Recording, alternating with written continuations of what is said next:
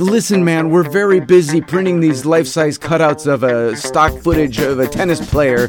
We can't bother with printing your banner for your stupid karate school, okay? So, could you just get out? Okay? Because really, honestly, when you're in the real world, you can't just call yourself an actor.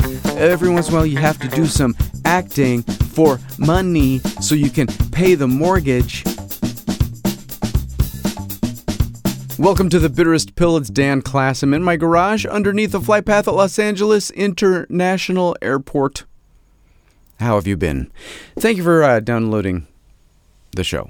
Okay, so this show is already done. As I'm saying these words, the rest of the show has been recorded over the last day. Yeah, day. I couldn't remember if it was 1 day or 2 days, but I guess the first part is from like 11 in the morning, and then the second part is from 4 in the afternoon or something. I don't know. And I won't get into it too much other than to say that obviously it went so swimmingly that I forgot to include an introduction. So what I've been doing all week, and you'll hear in great detail, I'm sure, is I've been trying to figure out how to video stream these recording sessions. I'm not even bothering right now. Although maybe I will.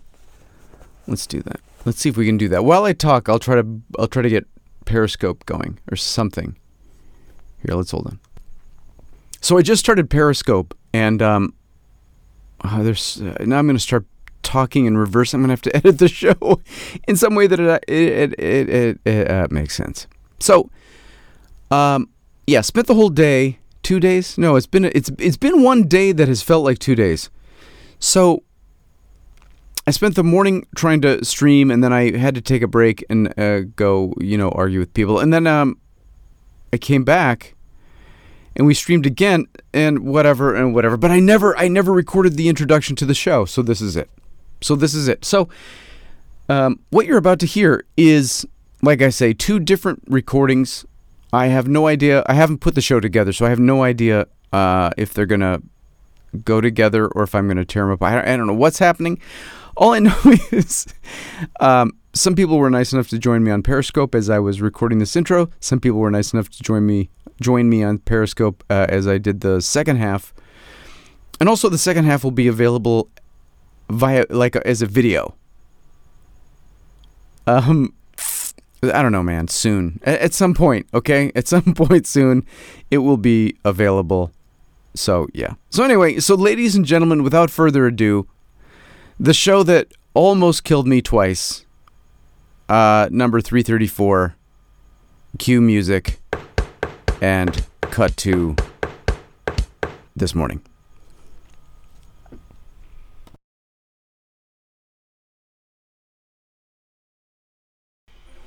No, I'm kind of in testing mode, so I'm not sure. You know what I mean? If I should update you on trying to get a poster printed at Staples, trying to get this internet connection to work with the webcam and the Ustream and the Twitch and the OBS and the whatever. I'm glad it's working, and I think very low res and laggy. Yeah, I know. I wonder why. We're gonna have to do so. I have better internet in the studio now. I used to not have good internet here in the studio, and now I think I have really good internet here in the studio. I was going to run some wires. I was going to dig under the house or something, or out. I didn't know. I was getting desperate because the router wasn't reaching out here from in the house, and I wasn't using my brain. Then one of the listeners or somebody from Facebook or somewhere said, hey, why don't you get one of those magic little boxes that you plug into your power outlets? And what you can do is shove your internet connection through your electrical wires, which I thought was a great idea. I have electricity in here. There's electricity in the house. I could plug it in the house at the router in the living room, and it could come all the way out here. And then I could have a direct connection to the internet right here in the studio where I'm sitting right now under the flight path at Los Angeles International Yeah. So I did that. I ordered those thingies.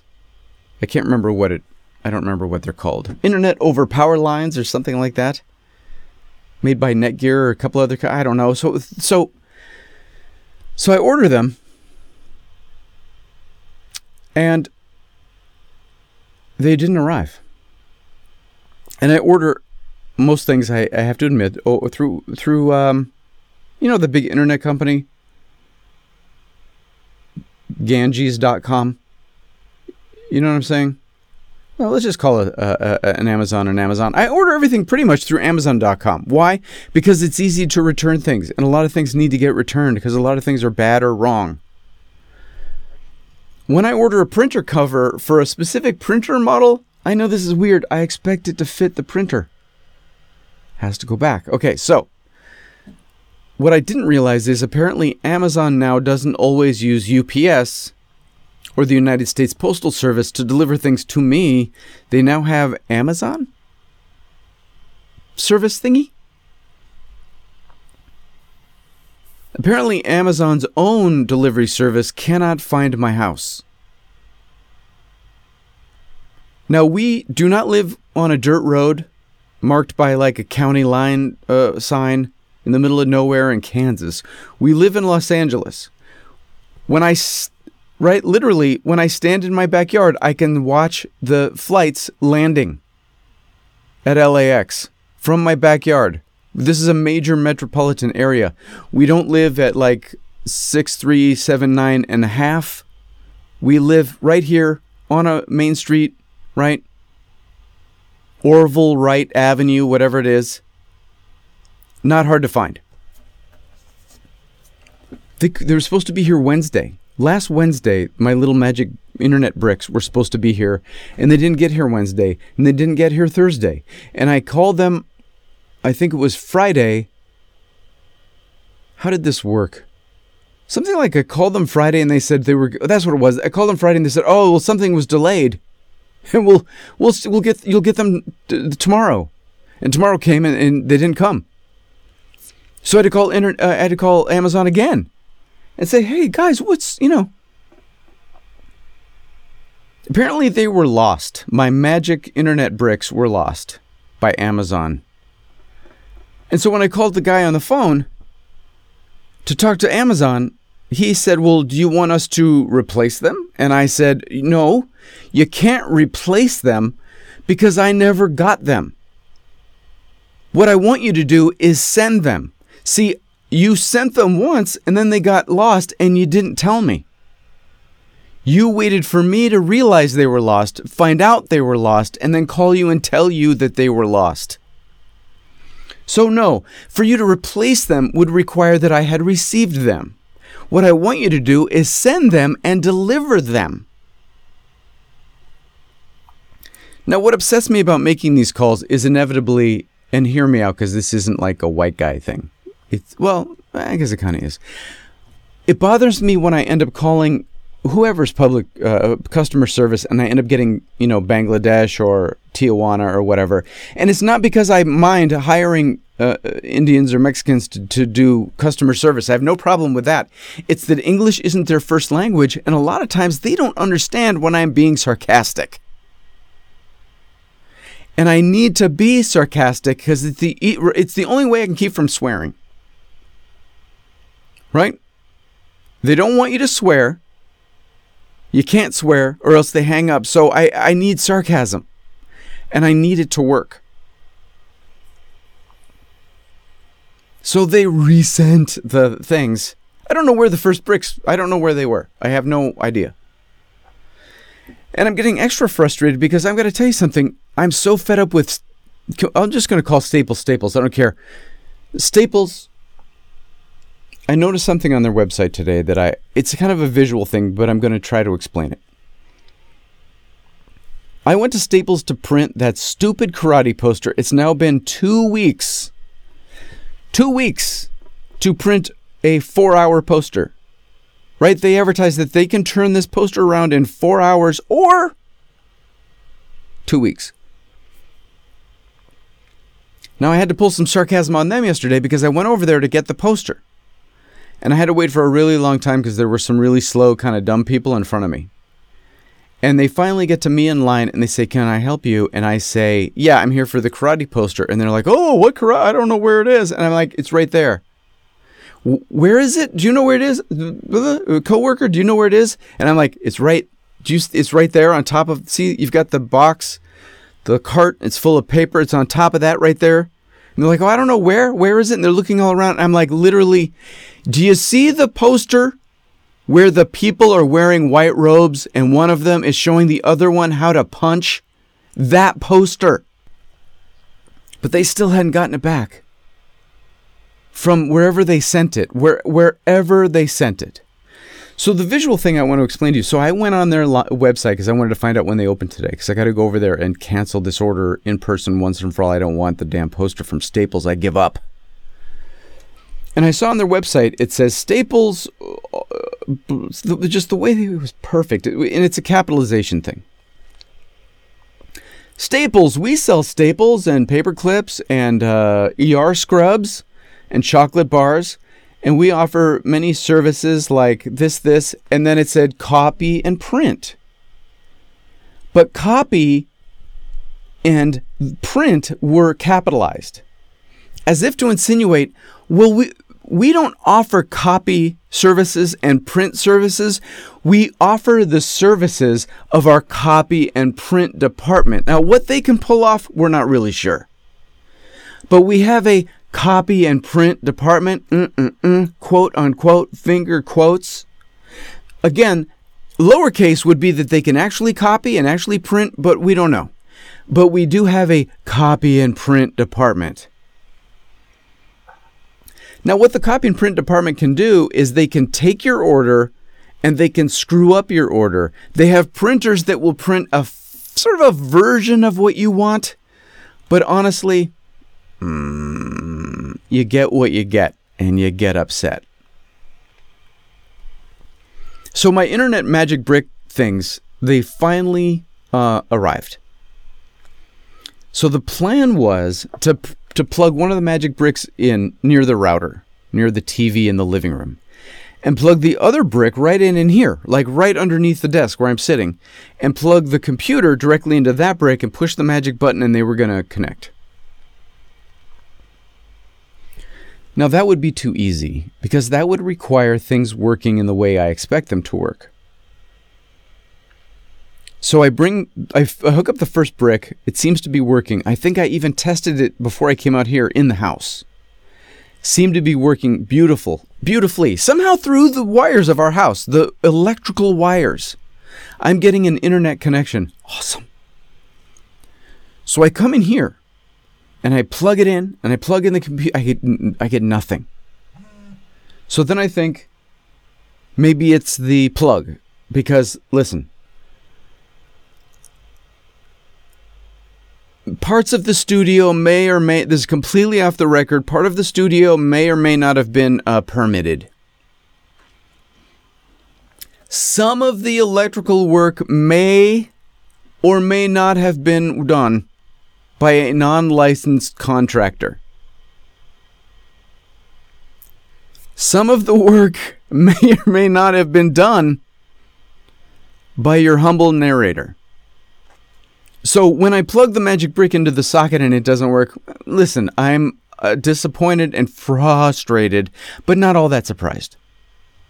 So I try the plug behind me. Same difference. So then I think, well, listen, you're an idiot. You don't know how to wire a studio. That's fine. You did well enough to get power, but not well enough to get the internet through the magic boxes, and that's okay, fine. What you should do, Dan, is this. Go out of the studio. There's plenty of professionally hooked up electricity in there, in the garage. Plug the magic box into there, and then, you know what, if you need, you've got that big internet cable, the Ethernet cable that you bought to go under the house, you can just plug that in, bring it into the studio, it'll be fine.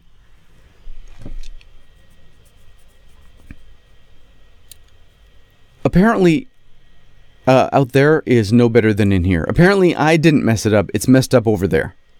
The whole garage is impervious to the magic internet bricks of Netgear.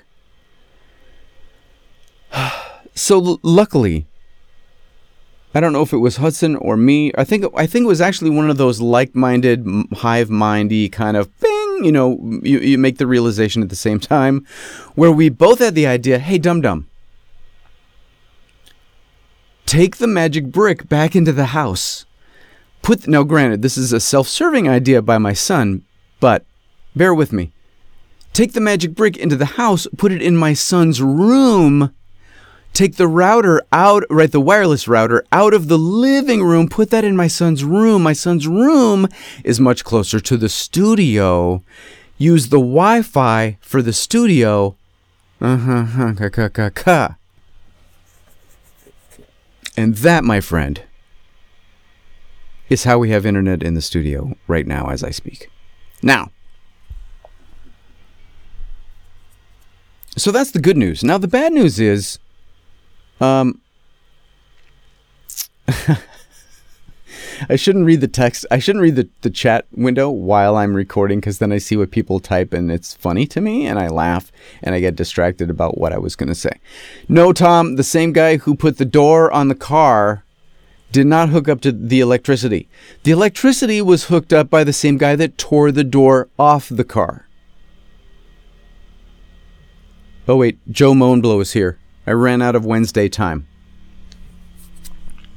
All right, so this will conclude the I hope I'm recording this for a podcast portion of our recording. So let's take a moment.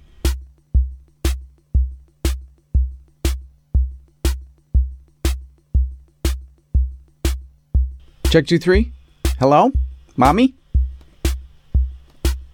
Check 2 3. Everybody's okay, so welcome back. So we took a brief break, and by brief I mean that it is now 4 o'clock. Before, when I was recording, it was, I don't know, what was it, 10:30 or something? The streaming is, listen, as far as I'm concerned, at least for today, the streaming is over. Maybe after I've slept and eaten or whatever, I will have, the energy for more streaming, but I gotta tell you something. No, not today. Because, well, here's the thing. I want to stream the show live as I record. I don't think that's asking too much. And yet, it's not working. But now that I'm not streaming, right, I am actually streaming now on Periscope, and I'll tell you why. I wasn't going to. But when I realized that I wasn't going to stream at all, I got so lonely that I couldn't bear it. After 10 years of sitting in this box in my garage, doing, talking to myself like Rupert Pupkin, right now that I've had a few people stop by while I'm recording, I'm getting insanely lonely. And so I had to use the Periscope thing. So now I'm recording. I'm talking to 2 different cameras and checking my computer screen. It's the most ridiculous thing ever. See, but the crazy thing is, the more I test streaming, the more I realize that I do want the show to be on camera. I just don't know how that's going to work. I think the best way for it to work, honestly, is, at least today, because maybe it's because I need a snack, is to give up streaming. I mean, do you need it to be live or not? It hasn't been live for 10 years. Do I need it to be live or not? Now, I want it to be live so we can talk and so we can chat with each other and all that stuff. But the truth is, I can't chat with you while I'm recording the show, because then I would lose my train of thought. And then it would just be yet another one of those horrible streams where the person, you've seen them on Periscope, and the person's just looking into their phone and they're reading their messages and they're like, oh, you love me, give me more hearts, give me more hearts. So I can't do that. I can't be that guy. I want to do a thing that works as a show or something, right? So we'll see what happens. But that's all I've been doing for, I think, a week now, other than going back and forth to Staples to see if they've printed my poster, and occasionally going to a karate class where I nearly drown in my own perspiration. This is all I've been doing, is trying to stream. So I did end up going back to Staples today. And I'm just calling it Staples because they blew it and they're now Staples. And they're not going to redeem themselves, and it's not going to happen. So I went back to Staples to tell them that they're fired, so to speak. To tell them I didn't want the poster. The karate poster, the beginner the whatever private lesson karate poster. No, truthfully, I got to tell you something. I don't really want a confrontation. So really what I want to do is go into Staples and say, hi, I'm here, like be, gruff and manly. Hi, I'm here to cancel my order. And what I really want to happen is for them to go, oh, your karate poster? Oh, yeah, that's right here. And for them to pull it out and it be perfect. And then they just laminate it and I leave. But is that what happened? No, actually not. So I go in. I see the manager as I'm walking in, the woman that's been helping me. She says hello to me. So she knows I'm there, but she's talking to another customer kind of in the doorway. And so I go wait for her over at the quote-unquote copy and print center. She ends up going out in the parking lot to talk to this lady. I have seen her talking to customers in the parking lot more than I've seen her in the actual Staples. All right, no problem. So I wait and I wait and I wait. And eventually, so one of the people that works there says, oh, can I help you? And I said, no, I'm waiting for the manager. She knows everything about my thing. It's a karate poster. It got sent away to the special printing place where they can actually print things or something. I'll wait for her. But she didn't come back.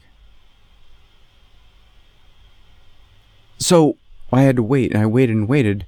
So finally an assistant manager comes. And she says, can I help you? And I say, I'm waiting for, what's her name, the manager. And she says, oh, I'll go see if I can find her. So she does find her in the parking lot, talks to her, comes back and says to me, oh, yeah, she told me all about it. It's still at the special printing place, and they didn't print the job because they're waiting for payment. To which I respond, well, if you'd mentioned that you needed payment, what I would have done is pay for it a week ago. I've been waiting for a week for this poster. I would have paid for it. Gladly would have given you the $23 or whatever it is for this stupid poster. I have an idea. When you need money from me, Staples, why don't you call me or email me or text me, or any of the 3-4 dozen ways you know how to contact me. Contact me and ask for I've been here every other day for 2 weeks. I practically have a part-time job at Staples checking on my poster. I could not believe it. We're waiting for payment. How was I supposed to know? You never said a word. So I definitely cancel the thing. I definitely cancel it. And I walk out of Staples. And I wasn't exaggerating before when I said, so you walk out of Staples in Westchester, California, okay? And it's a shoddy parking lot. And you walk out and literally, and this is how kind of whatever I am, corporate stupid. Instead of going to the Starbucks of buying office supplies, Staples, I could have just gone literally across the street, across the little street in a parking lot. There's the back of a printer, a privately owned printer. I can see from Staples the banner that says printing 310-555-3079, whatever the phone number is, from Staples. So I think to myself, jackass, instead of going to Office Depot, which is essentially just, right, a slightly more expensive, nicer parking lot at Staples, call the private people, the mom and pop, literally a mom and a pop. Take the poster over there. So I decide I'm going to walk over there. But on my way walking over there, it is far enough where, I might as well call them and find out what they want to charge me for a poster. 18 inches by 24 inches karate poster, beginning, private lesson karate poster. Okay. So I call 310-555-2749, whatever it is. And Pop answers. Now, Pop, I've seen... I'm getting some feedback or something. Oh, something died. I've met the Pop of the mom and this particular mom and pop, and he's about my age or maybe even a little younger. but he's the Pop of the mom and pop store. Okay, so I call, and Pop answers the phone. And Pop says, a copy and print. And I say, in my, I'm so relieved to not be dealing with Staples voice, hey, how you doing? I just wanted to find out what you would charge to... Do you do posters? Yeah, what do you need? Well, I need a poster that's about 18 inches by 24 inches. And I was kind of wondering what that would cost to have it printed. That'd be about $20. Oh, okay, great. And what's the turnaround time for something like that? I say. When do you need it? Well, fairly soon. What's the usual turnaround time? When do you need it? Okay, Pop, listen, don't be a jackass. Okay? Don't be a jackass. I don't know what your problem is. Don't be a jackass. About... Why? Because I didn't tell you exactly... Listen, I don't want to pay extra for it to happen quickly. Can you just tell me what your normal turnaround time is? So he says, when do you need it? And I say whatever I say. And he says, when do you need it? And I say, couple days? Yeah, a couple days. Yeah, I can have it in a couple days. Sure. Yeah. You need it mounted to foam core or what? I'm like, no, just poster paper, but I would like it laminated. Can you guys laminate over there? Yeah, it's going to be an extra $6. Okay, great. Listen, so I hang up and I decide I'm going to go to Office Depot. You know why? Because I don't want to deal with one of the jerky boys. I just want him to print a poster. I don't want to have to get into fisticuffs with the guy at the print shop. But now I remember why I don't go to that print shop. Mom and Pop are jerks. I remember now, it's been a while, but I remember going in there to ask them about printing something for the dojo before, like a banner or something, and they act like they don't want you bothering them. Like, listen, man, we're very busy printing these life-size cutouts of a stock footage of a tennis player. We can't bother with printing your banner for your stupid karate school, okay? So, could you just get out?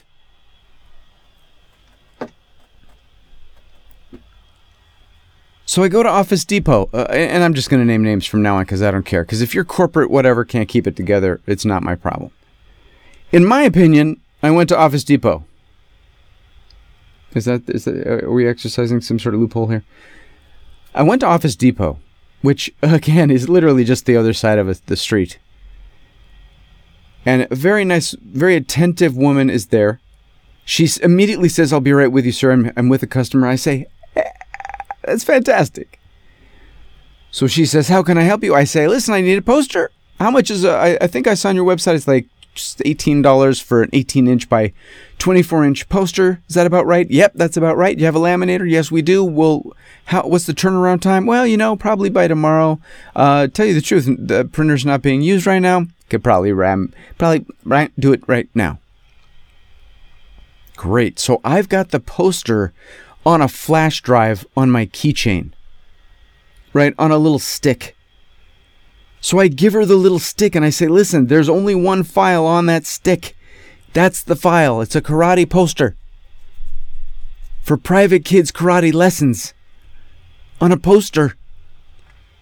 So she puts it in her machine and it won't open. My high-res, exported from InDesign poster thingy will not open. Why would it open? Why would a PDF, which Adobe painstakingly created to be a cross-platform file format, portable document format, as I'm pretty sure that's what PDF stands for. Portable, meaning you can take it someplace. Document that people should be able to open once it arrives there after you've portabled it. A format which should be openable by your computer at your Office Depot. But no.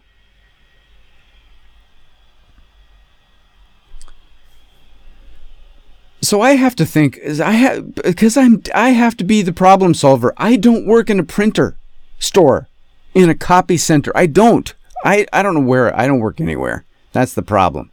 The problem is I don't work anywhere. No, you know what the real problem is I used to work somewhere. I used to work at Universal Studios, where my buddy Harker's dad was my boss. And he needed certain things done a certain way at a certain time every day. And in the beginning, I really was kind of mad at him about it because he was such a stickler for exactly when things needed to get done. But you know what? That was how that machine needed to run.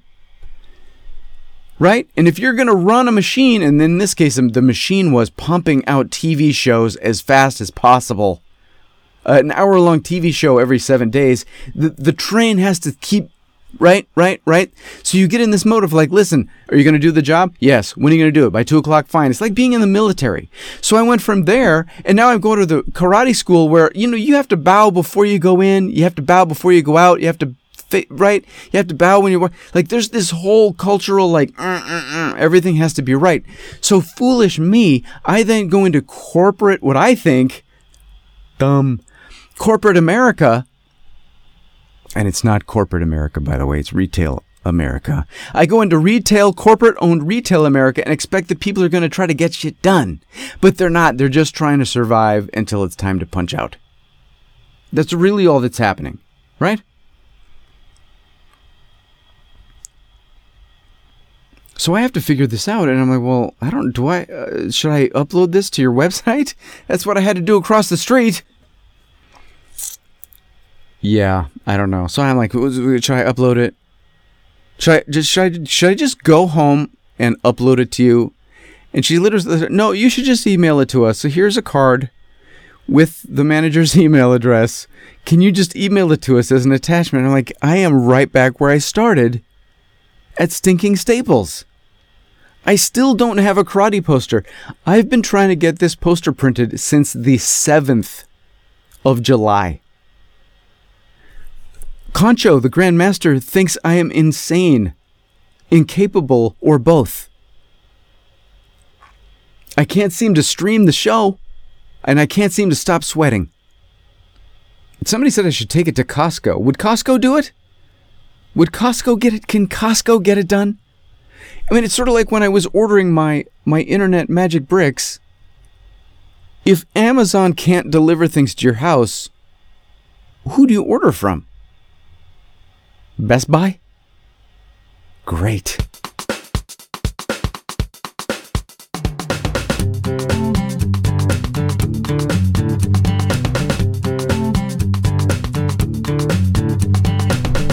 So we're back. Now this part of the recording, okay, so you're sitting in your car, you're wandering around the grocery store, whatever you're doing, and you're listening to this. And at the beginning of the show, I said that I had already recorded the whole show, and then the middle of the show was the morning, and then the afternoon, and then the beginning of the show was night. Now this is the real end of the show, and this is actually the next day. Because I edited the show and I took out all the stuff where I complained about the streaming and the text chat and all that stuff, and the show was only a half an hour. And so here we are, and I'm back on Periscope and I'm talking to myself. But I feel, I don't know if I've got a half an hour in me right now, but I feel like we got to do something. And I got to stop looking at Periscope because it's never going to make me happy. Anyway, so I don't know if I ever told you the story of the Woody Harrelson audition. Did I ever do that? Did I ever even tell you about that? I had an audition to be in a Woody Harrelson movie. So I'm either about to tell the same story again, which I think I've never done in 10 and a half years, almost 11 years. I don't think I've ever actually repeated myself. You know how brain damaged I am? I keep looking into the into my webcam that's not on. That's how accustomed to trying to stream these shows are. I just did it again. I'm trying to look you in the eye by looking at a dead webcam. I'm sorry. Okay, so what happens is I get very I'm supposedly an actor. I'm supposedly an actor here in Los Angeles, and I supposedly, every once in a while, you know what I mean? Like, every once in a while here in Los Angeles, they need a bald guy. And, David Cross maybe isn't available. That guy that's now really hot, whose name we don't know, but he's clearly from the Groundlings or UCB or somewhere. He's younger than me. He's balder than me. He's funnier than me. Do you know what? Like, he's on all those shows with all the hip, funny people now. I don't know who he is. But there's a handful of 5 guys way ahead of me. Bald guys. We're a minority, let's be honest. White bald men in Hollywood are a carefully monitored and controlled minority. No one wants us to get out of hand. Okay, oh, that was weird. We just had a little garage band hiccup. I don't know what just happened. Anyway, but the theory is, statistically speaking, you would assume that eventually, given enough time, they would need a bald guy, and all those guys would be busy, and they would call me. You would hope. And so that's how I end up, continuing to go out on auditions, is just in case some meeting of the Successful Bald Actors Club happens and the building burns down and they're all trapped inside, and then I am up to the plate. So what happens, though, is I get very despondent. Is that the word? About the fact that I don't work. I don't work that much. I do a couple days a year on a commercial, maybe, and that's really pretty much it. And for a man my age, that's kind of a sad way to live your life. So what happens, though, is every once in a while, I will get an audition for an actual thing, and sometimes the audition for the actual thing is actually a really good thing. So this was a really good thing. This was this thing came up. It's for the Woody Harrelson is starring in the adaptation of a graphic novel called Wilson that I have never heard of. And it's written by a guy named, whose name is very similar to mine, actually, whose name is Daniel Clowes. Klowes, I think. He's the creator of Ghost World and a bunch of other hipster comics. And years ago, here I'm going to name drop to give myself some sort of credibility by vague association. I was at a comedy show one night performing, and I came off stage, and the person that was just about to go on stage was Patton Oswalt. And Patton says to me, "Hey, are you the guy that created Ghost World?" And I'm like, "Oh, no." And he's like, "Oh, darn." I think, yeah, it wasn't enough to... Anyway, I'm sorry, Patton. So that is the truth. So Daniel Clowes. So yeah, he drew some pictures of a guy. He called the guy Wilson. It's a hipster graphic novel. Woody Harrelson is apparently good. I don't think this is a secret. I think it's on the internet. The Woody Harrelson is going to play Wilson from the Daniel Clowes thing that I did not create. Patent. Okay, So what happens is they send me the script for this part, and I read it, and it's really good. It's basically 3 pages where I would yell at Woody Harrelson. 3 pages of Woody Harrelson and me, and I'm just yelling at him, and that would be awesome. Like, really awesome. Like, really awesome. I'd have to go to Minneapolis or somewhere. Minnesota? I don't know. And yell at Woody, which would be great. Okay, so I get the script, and I'm like, "Listen, loser. You got to be serious about this. You can't screw around. You can't do your normal thing. We're like, I'm going to learn the lines, I guess, and then I think I'll be okay." Because when it's a commercial, I can just wing it. I just walk in there like, "Hey, I'm relaxed, a bald guy. Give me let me squeeze the Charmin or whatever I got to do," and I go. But this has like lines, and I gotta yell, about this, I gotta yell about that, I gotta be condescending, and I love it. So I work on my lines, and I work on the character. I do all those actory things, And on this audition, I was determined, by the way, to not go on the wrong day. Now remember, I went on the wrong day. I went a day early to audition for the Louis C.K. show. Am I allowed to say that I did that? It's probably been shot by now, right? Okay, I obviously didn't get that. And I went on the wrong day to audition for some kids show where I had to drive all the way up to Hollywood. So I was bound to, I've done it several times where I go a day early. And it's not cool, man. So I've got this extra day. and I decide, well, should I go work with my friend Jolene, who's a theater director and a TV film director, work on the part, really get this part down, really be able to yell at Woody Harrelson in a really good way. Okay.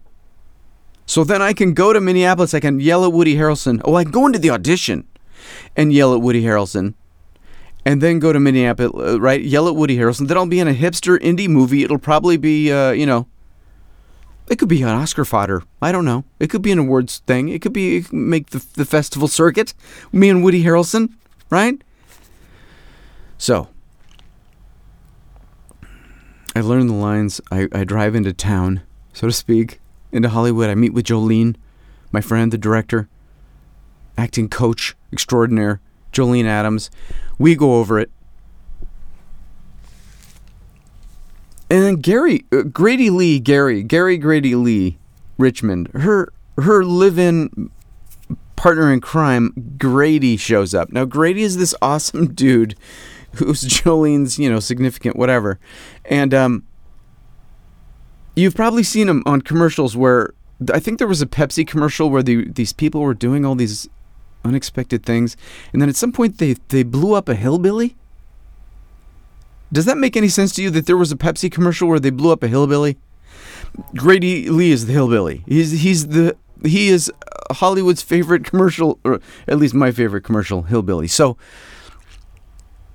Grady Lee shows up and Jolene says, "Hey, Grady Lee, guess what Dan is auditioning for? Wilson." Well, he had auditioned for Wilson, not for the same part. Not for the part of the girl's dad who yells at Woody Harrelson. Apparently he auditioned for the part of a biker that yelled at Woody Harrelson.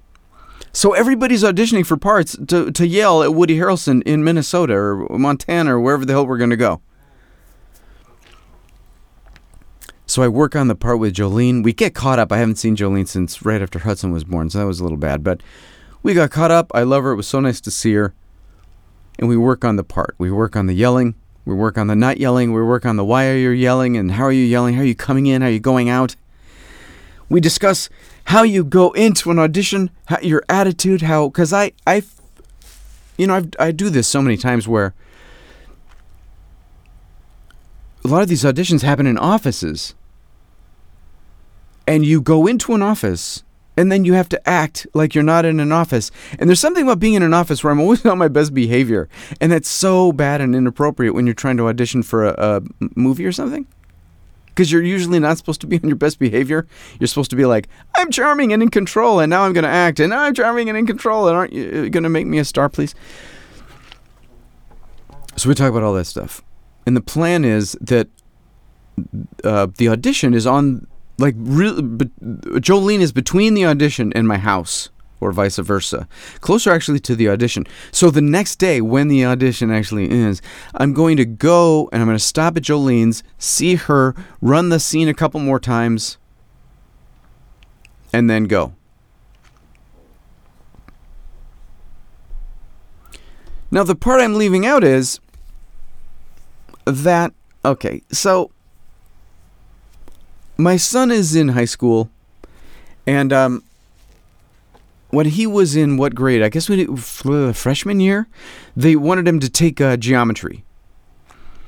And the teacher was new, and I think the school, listen, I love Wild Winds, but sometimes they hire their new teachers based on their popularity on YouTube or something. This woman was somewhat qualified to teach geometry, but really she just wanted to be discovered and become a star on YouTube for singing or something. So we pulled him out of geometry and put him ahead in algebra 1 or 2 or I don't know what was, some algebra or whatever. This was freshman year. But the proviso was that he would have to take geometry some summer online. And this is the summer. So I was calling all these online high school thingies and saying, hey, I got to sign up my son, and how much is it? So, and of course, because, and this is the theme of these recordings, I had to go with the cheapest one. But as you can imagine, the cheapest one is also the one that you can't get on the phone, and you can't call back, and they won't call you back, and you can't register for the class online. You can tell them online you want to register for the class, but you can't actually do it. You have to actually talk to someone actually on the phone, and they actually have to fill out an actual piece of paper with an actual pen or something in 2015. So I've been calling and waiting for calls back because I got to sign him up like that day so he has enough time to finish algebra or geometry A and B in time for the end of summer, because he's going to get buried in calculus in September. But they don't call me back. They don't call me back. They don't call me back. They don't call me back. You know when they call me back. When? Dan, when would they call you back? Yes, you guessed it. While I'm driving to Jolene's to go over the audition, on the way to the audition to yell at Woody Harrelson. So my last minute time to go over my yelling and my how am I going to come in and how am I going to come out and how am I going to get into the right headspace to be a big star? How am I going to do that? No, I'm talking on the phone with some nincompoop signing up for Geometry A, and I can't sign him up for Geometry B until he finishes Geometry A, but I have to sign him up right away, but I can't sign him up too soon, and what's your credit card number? And I'm just sitting in my car in some neighborhood going, I want to be yelling at Jolene and pretending she's Woody Harrelson because I really need to get this part, because if I don't get this part, it's going to be impossible to continue to justify to my spouse that I'm an actor. Okay? Because really, honestly, when you're in the real world, you can't just call yourself an actor. Every once in a while, you have to do some acting for money so you can pay the mortgage. So I finally get off the phone. I text Jolene. I don't text while I drive. I Siri while I drive, and Siri does the texting. I wish that was true. So I text Jolene, I can't make it. I got to go straight to the audition. She goes, "You're gonna own. You've already got it. You did great. You're gonna do great. You already got it. Don't worry, you already got it." So I go up there, and what I have to do is park. Have you ever been to LA? You know the farmers market? It's been there forever. So if you've ever been to LA, odds are good you know the farmers market on Fairfax and what is that, 3rd Street? I don't know. I have to park at the farmer's market. It's where we used to do all our podcasting meetup thingies. I park at the farmer's market. I get a ticket. I walk across the street to a bank building. Now, this bank building, coincidentally, is the same bank building that my commercial agent was in for like the first 10 years we were together. I have to go in there to audition. And then when I come out, I got to buy something at the farmer's market and get validated, because that's how you get validation in LA. You buy things. So I go in the building. I go to I think it's the 3rd floor, which might have actually been the floor that Sutton Barth and Venari. Silver Massetti, no. Sutton Barth and Venari used to be on SBV, and they're not. They're gone. But like a homing pigeon, I go to their old suite thinking that that's the suite, even though I've got the suite number right in front of me in my phone. So I can't find the suite number. And I go up and down. So finally I find it and I go in. And much to my... What's the opposite of chagrin and dismay? Because that's usually what I have is chagrin and dismay.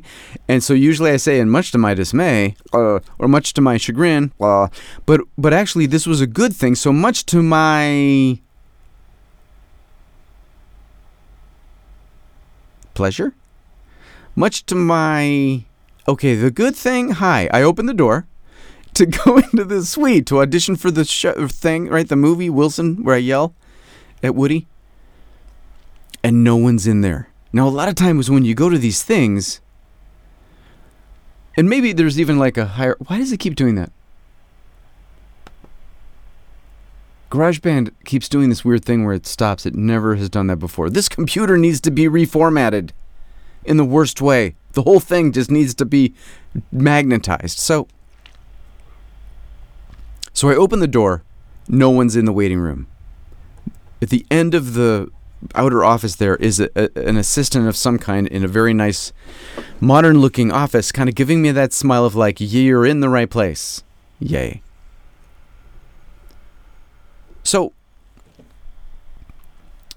hold on a sec. Let's try something. Oh, no, that's okay.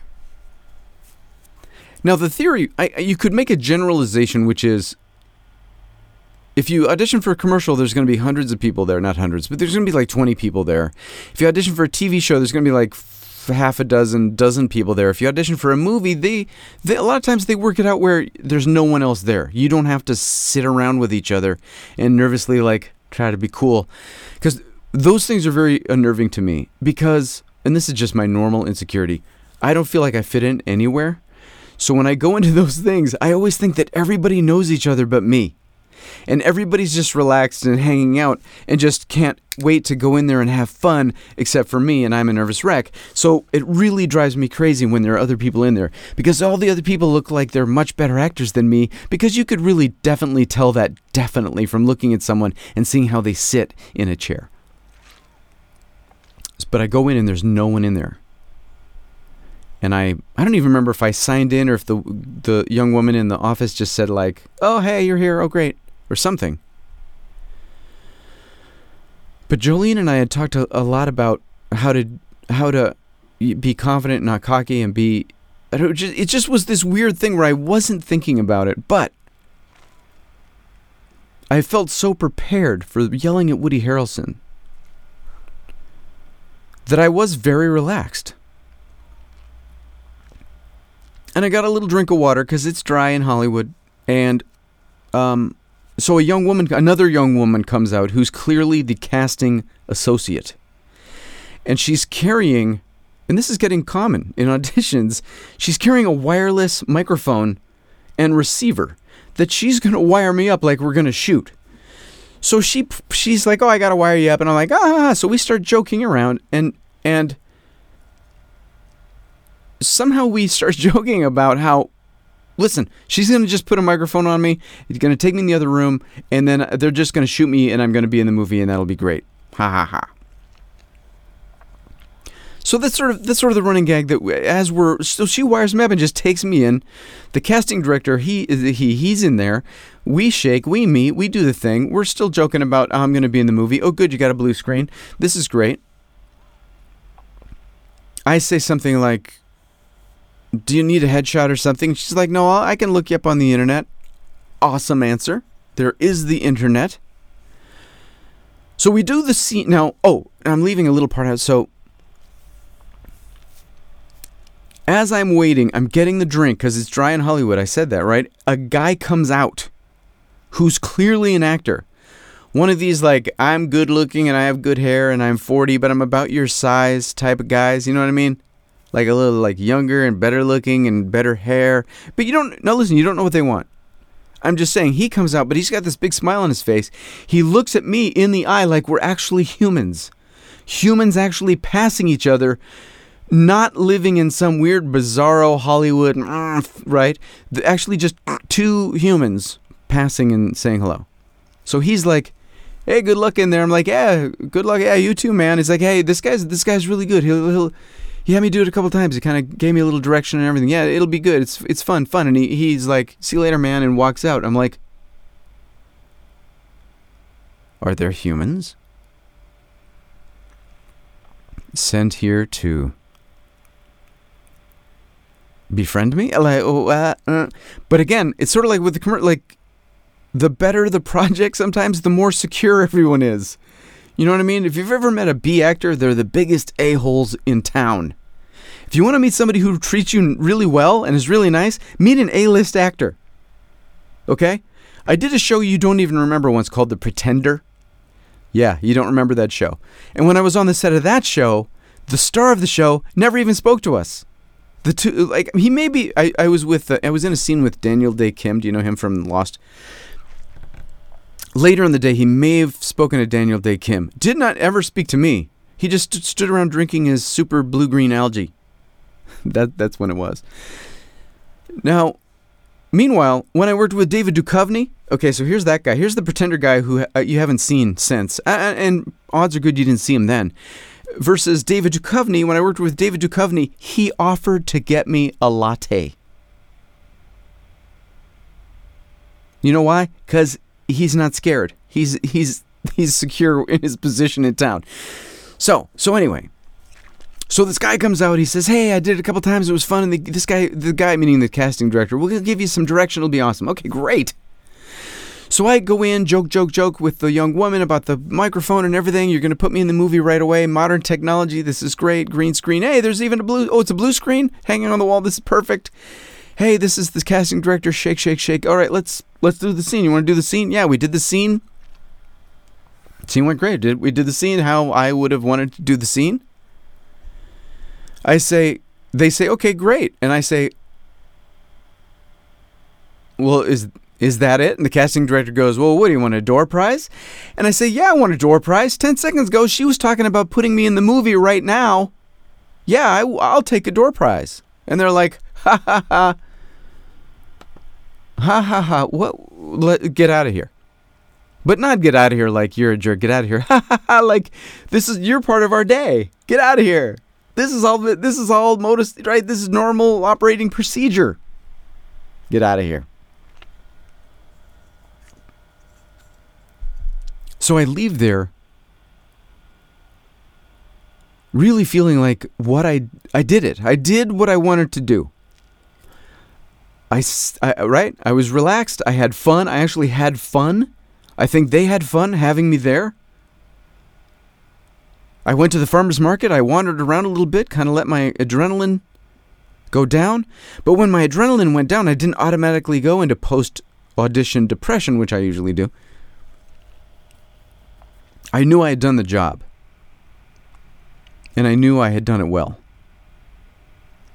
And the only thing left to do was to wait. So I texted Jolene, hey, it went great. Thank you so much. I couldn't have done it without you. It was great. And she texted me back, you've got it, man. It'll be great. Hopefully you and Gary will work together. Grady, whatever.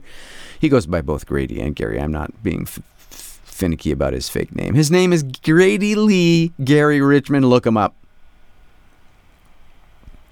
I text Melissa. Melissa, it went great. Just, it's up to, the Rubik's Cube of casting at this point. Whatever. Ooh, sorry. So you wait. And you try not to wait. But you wait. And you wait. And you wait. And whenever you get a text, you look at the text. Look at this. Oh. It's not Stacy, my agent. And you wait. And when the phone rings, because they would call you if you got a part. If you got a part where you had to fly to Minneapolis or Montana or some other M state or M city, if you had to go to some M place and yell at Woody Harrelson, they'd probably call. They wouldn't even text you. So you should probably check your texts, but definitely when the phone rings, make sure you pick it up. Even though it's always your wife. Always. And it's a movie, so you can't just think 2 days later they're gonna, right? Because the movie doesn't start for a couple weeks. So it could be a couple weeks before this movie starts. So you check your phone and you check your texts and you check your email.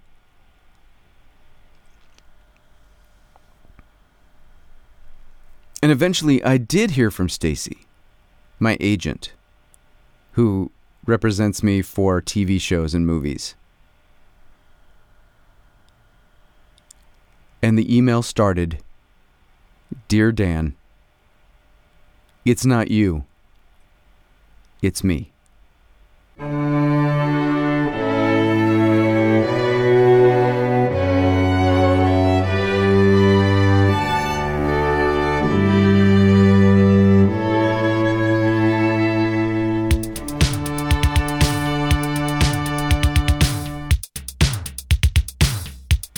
All right, thank you so much for listening to the endlessly recorded The Bitterest Pill podcast at the bitterestpill.com. If the ending of that was too vague for you, I was let go by my agent, my theatrical agent, my TV film agent. I'm a free agent, which is great. I'm probably doing, yeah. Now, meanwhile, I just saw the quota did pretty well in festivals. I've got this other short that's going to come out called Bad Egg, which I saw a couple, I don't know, maybe a week ago. Looks great. But you know what? No one needs that bald man my age anymore. Hollywood never needed me, let's be honest.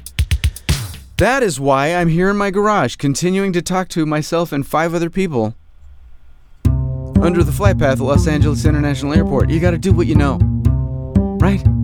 Stick to what you do best, Dan. Which is talking into the phone, or talking into the, no, I do not talk into, I hate talking on the phone.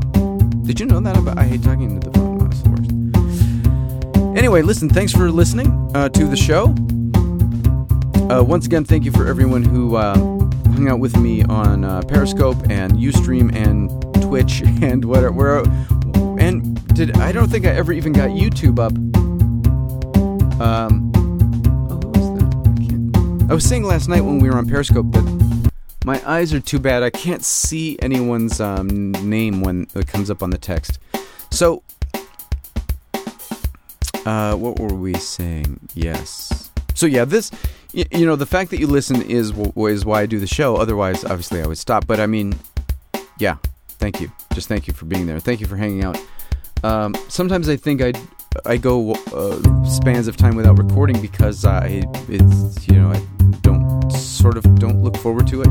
But now that we're at least Periscope streaming, I feel less lonely.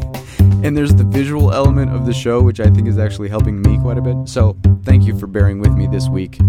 I hope it wasn't too laborious an episode. Okay. And of course, thanks to all our contributors on Patreon. If you want to support the show financially and help me with all these podcasting and webcasting endeavors, please check us out at patreon.com. I think it's patreon.com/DanClass, class with a K. Is that true?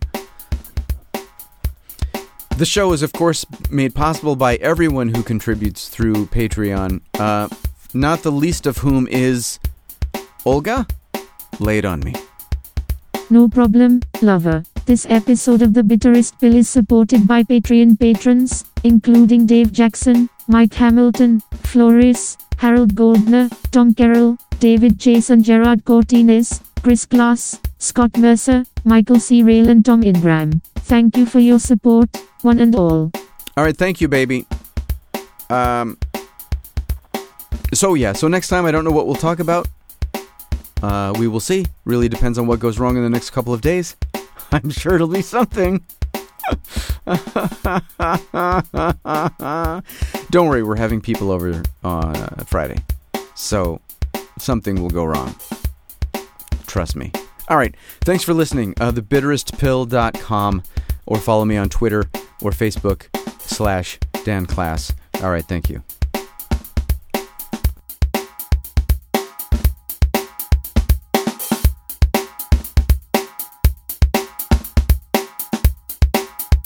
The Bitterest Pill is produced by Jacket Media, makers of fine podcasts since 2004.